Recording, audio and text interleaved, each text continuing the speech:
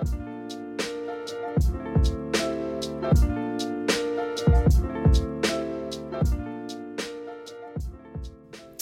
everyone, and welcome to another Yogi Misfit Sessions. This is episode 28. On today's show, I have my buddy Mike Lewis on the show. He is the founder of a community called When to Jump. And it's basically, he talks a lot about it, and he can explain it better than I can, but it's a group of people that come together and, they start supporting each other in the sense that they're doing something that they don't want to do for a living or part of their life, and they take the jump and make the leap to something else. This book and this story is so just near and dear to me just because I just did that a few years ago. I left bartending to become a yoga teacher, and now I've got a yoga podcast and things like that, so that's weird. Anyway, guys, I hope you enjoyed the show. And of course, if you love the show, please leave a review. It helps us out.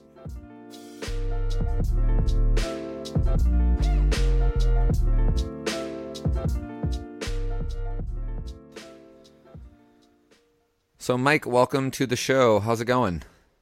It's going great. Thanks so much for having me. I'm pumped to be here. Yeah, super stoked to have you. How's your day going? It's good. It's good. Busy, but no complaints. I guess it's better busy than bored, as they say. I was waiting to hear all the craziness because I know you got a lot going on right now. I do. Yeah. Well, it's fun. I think it's a fun time and learning a lot right now. A lot of firsts for me, and just trying to keep it all together and do the best I can each day. So, making it through another one. So for those that are just tuning in, Mike is the founder of When to Jump, and it's an awesome project. Actually, I should let you talk about it because you're the founder of it. So no, Mike, actually, I talk about When to Jump. You talk about it. No.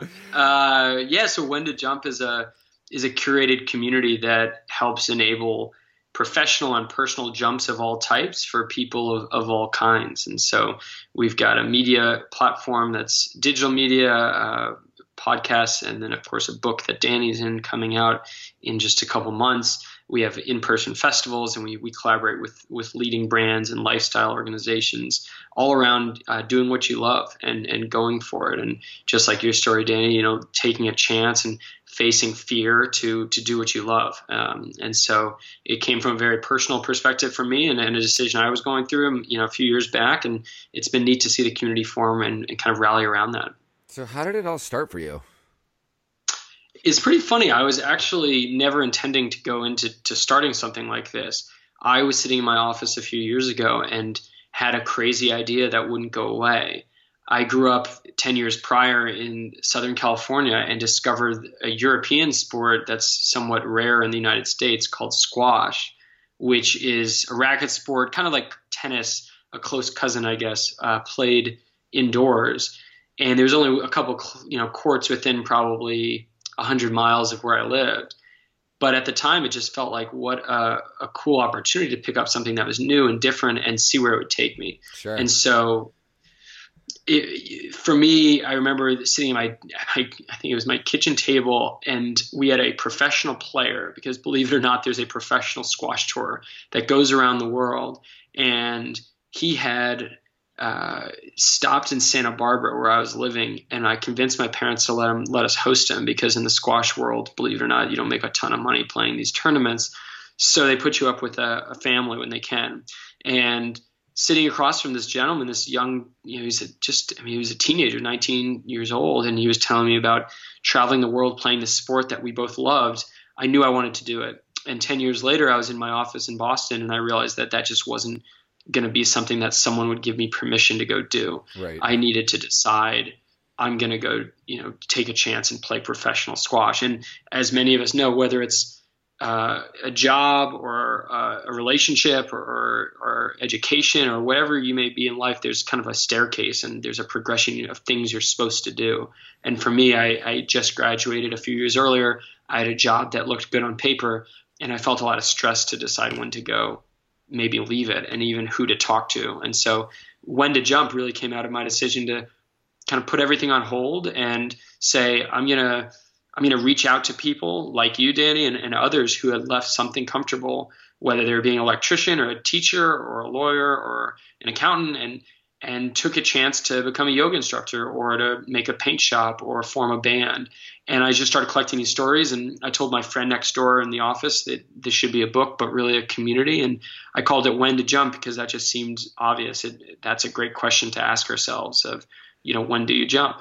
And about a year and a half later, after collecting the stories, I was encouraged to go do it and jump myself. And I moved to New Zealand, and a few months after that, the project really started going. Sadly, because my buddy who was with me the night I had the idea for When to Jump, he had always been asking me, when's it coming out? When's that book going to get made? You got to go forward on it. And I'd always be like, yeah, it's coming, whatever. And nothing was ever really happening with it. And tragically, he passed away in an accident when I was a couple months into my trip in the South Pacific. Oh, wow. And wow. Yeah, at that point I said, okay, I'm going to just finish this project. And that's when it was born. That was several years ago now. And so all this momentum has now brought you into where you're at now. I mean, I distinctly remember the day we sat down and kind of chatted, and I was like, this is really cool. I like this. And I was going through something like that as well, So I had to I was really interested in what you were doing and how, it really made me think about how many people want to do that. They want to leave the thing that they hate doing to go do the thing that they love to do. Yeah. Oh, I totally remember that. We sat outside at a Cafe La Vie, and we were chatting, and I just felt like you are such an embodiment of what we, strive for in our community and what we encourage people to go do. And for folks, we can get into the book in a minute, but who will get to read your story, that's exactly what it's about. I think you have a very honest, authentic perspective on what it means to jump, and very much true to the core of our mission. You don't sugarcoat it, and neither does kind of any of the other people in our community. And that's what it's about is, there's enough stuff on Instagram and Facebook news feeds to tell us what, a dream looks like, but what does it actually feel like when you're going for it? And I think that's what, your story reflects, and hopefully all the others in the book. Yeah, no, I think, the other thing is too, it's nice to know that you're not the only one going through it, and to have that support and the community around you is super important. Totally. I think that's exactly it. I remember Googling when to chase dreams, and I couldn't find other people like you or me or others that just could talk about it. And, I thought Google knows everything. I know. I thought it did too. Doesn't know everything. The stuff that was coming back was all, it was kind of the end result or the aspirational messaging. But what I wanted was, was the real deal, the real talk. And, that was hard to find. And when you find it, like I did, when I was cold calling people and getting their stories and writing them down, it was like, wow, you can do what you love, and you can even live to tell about it. Oh, and by the way, it's actually something you don't regret. It's all these little things started to pop up that were like, why aren't more people talking about this? How many stories did you collect? Unofficially, I collected hundreds through conversations and whatnot. I collected a portion of those by reaching out to folks on Skype and other things, interviewing them, by voice, and then recording and getting transcribed their interview. And I started, I think I told you I had one story done when I left, one official story done with the U.S. Senator from Maine, mm-hmm. who was a journalist before he got into politics and had a bunch of other careers. And then when my friend passed away, I kind of went from one story to really good, clean stories. I probably had 6 or 7 a year later when I came back to California and started to kind of figure out what to do with this project. And at that point, I had probably, again, talked to dozens and dozens of people, but had written down the transcription and edited the kind of clean version of stories with, folks like Michael Lewis, the finance author, and the first female bishop in the Anglican Church, who was a PR executive. Wow. Yeah, she was PR before going to the church, and the second baseman for the Cubs, who left the Cubs to go to college. All these crazy jumps were kind of the first bunch that I zeroed in on. Yeah. So go ahead. Oh yeah, go for it. I was going to say, let's talk more about the book. Okay. Yeah. So that was actually what I was going to say too, because that leads us to where this is all going. Right. Let's we both go quiet. Which is the book. Yeah, the book. Okay, yeah. So the book, period. Pause. I think your audience must be just waiting for the the next card. Actually, let's just give them another moment of silence. The wait even more. Okay. Okay, we're good. All right, we're good. we can talk about the book. We can talk about the book. All right. The crazy thing about the book is there is the first story that I captured was in April of 2013, and the book comes out January of 2018. Okay. So it's been truly a 5-year project, and it actually started before that in January of 13. I had one conversation in general with a woman who's actually not in the book, but helped inspire me to kind of put forth these stories. And I sketched a cover page after our conversation, and that cover page I still have, and was, that'll be 5 years to the month to when the book comes out. And so today, the book looks a little bit different. It's not just a bunch of stories. We have over 40, I believe 44 case studies from all different types of folks. You are the only yoga instructor in the book, I will say that. Oh, wow, cool. But actually, and the only ex-bartender in the book too. Nice. We do have a restaurateur, but we've got, what makes it unique is that it's a little bit of something for everyone. The stories range from baby boomers to millennials, first generation immigrants, college dropouts, single parents, going into things that range, the whole gamut, from philanthropy to tech to entrepreneurship to small business to music and entertainment and the arts. And I think what's nice is that some of the jumps are big, but some of the jumps are small. Some of them are, internal jumps you can make within your own life and maybe on the side of your job and your career, and not necessarily big jumps, but just, a new hobby or doing something on the weekends. And then what's neat is they asked me to write more of my stories. So I've, I shouldn't say what is neat. Hopefully it's neat to people who read it. It's kind of me sharing the process of preparing to jump. And it outlines the phases that I feel like make the jump, which are kind of like the main framework of the book. So I separate the stories into 4 common phases, and each phase will start with my own narrative as it relates to that phase, and then 10 or 12 stories that relate to that phase, and then summaries and take. Yeah, and then nice. And then the next phase starts. I love that. That's so smart. That's a great way to put it together. And we get to discover you while we discover other stories as well. Yeah, exactly. Like you'll hear my bit, and then the next story after mine, I think in the beginning, the first story in the book is a karate school studio manager who left to become a writer and failed, and then ultimately stuck with it and wrote Sleepless in Seattle. So it's just a totally different story than mine. So, all right. So we got the book coming up, and we, obviously the project's starting to happen. Where do you see this going? What do you see as like the big picture for When to Jump?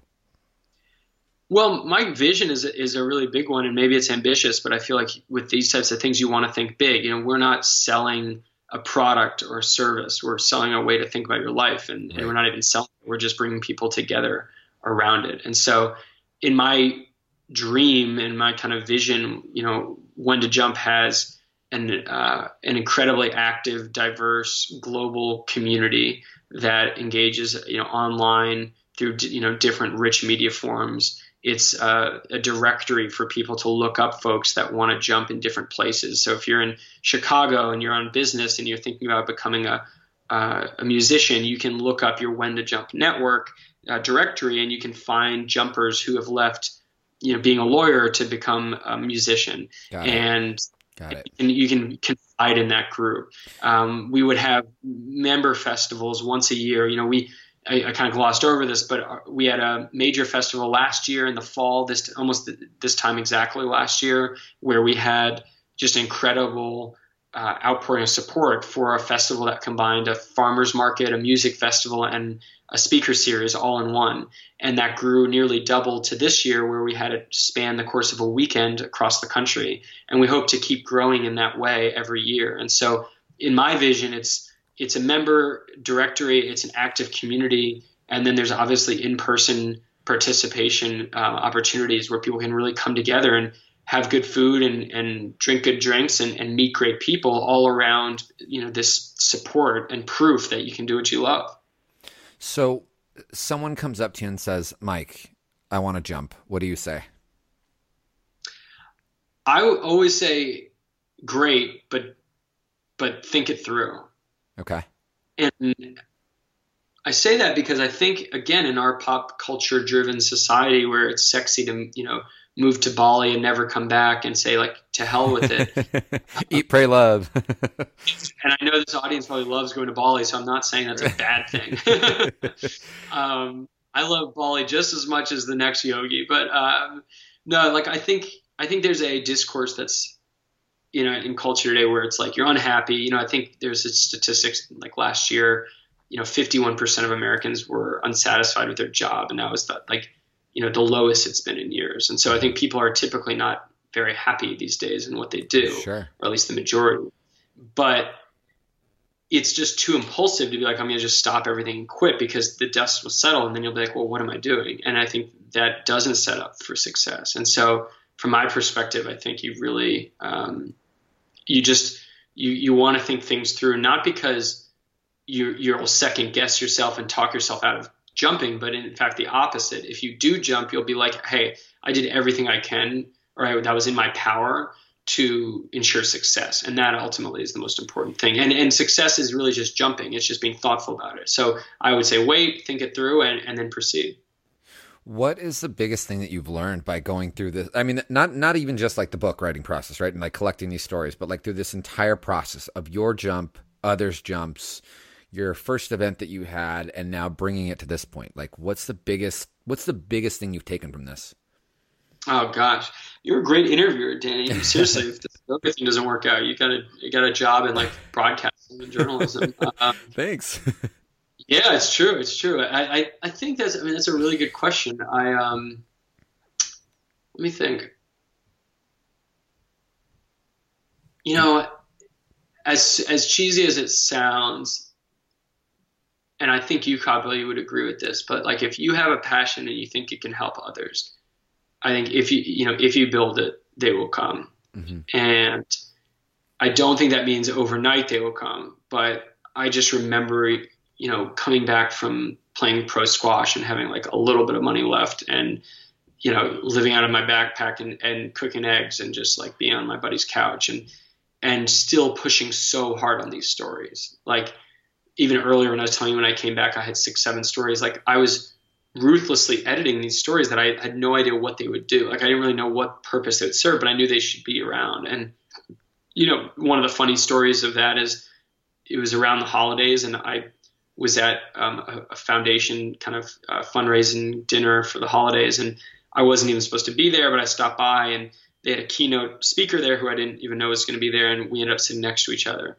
And she asked me what I was up to. And I was like, I really want to start this community. I don't know exactly what the next step is, but here's what I'm up to. And, it turned out that, the lucky kind of, I guess community gods were on my side and media gods were on my side. And that person turned out to be Arianna Huffington, who was the keynote for that foundation event that I was supposed to be at. That's awesome.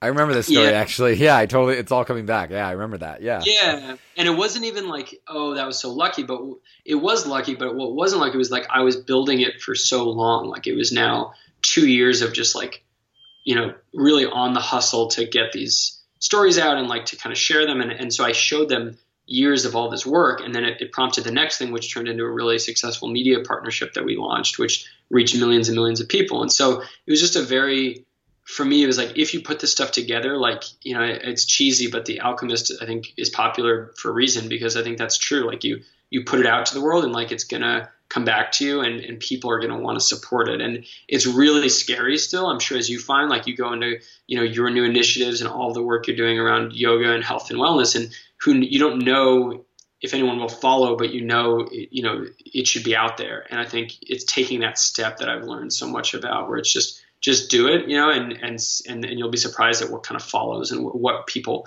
because a lot of people don't want to necessarily do that themselves, but they want to support you in that journey. And so you just have to take kind of a leap of faith.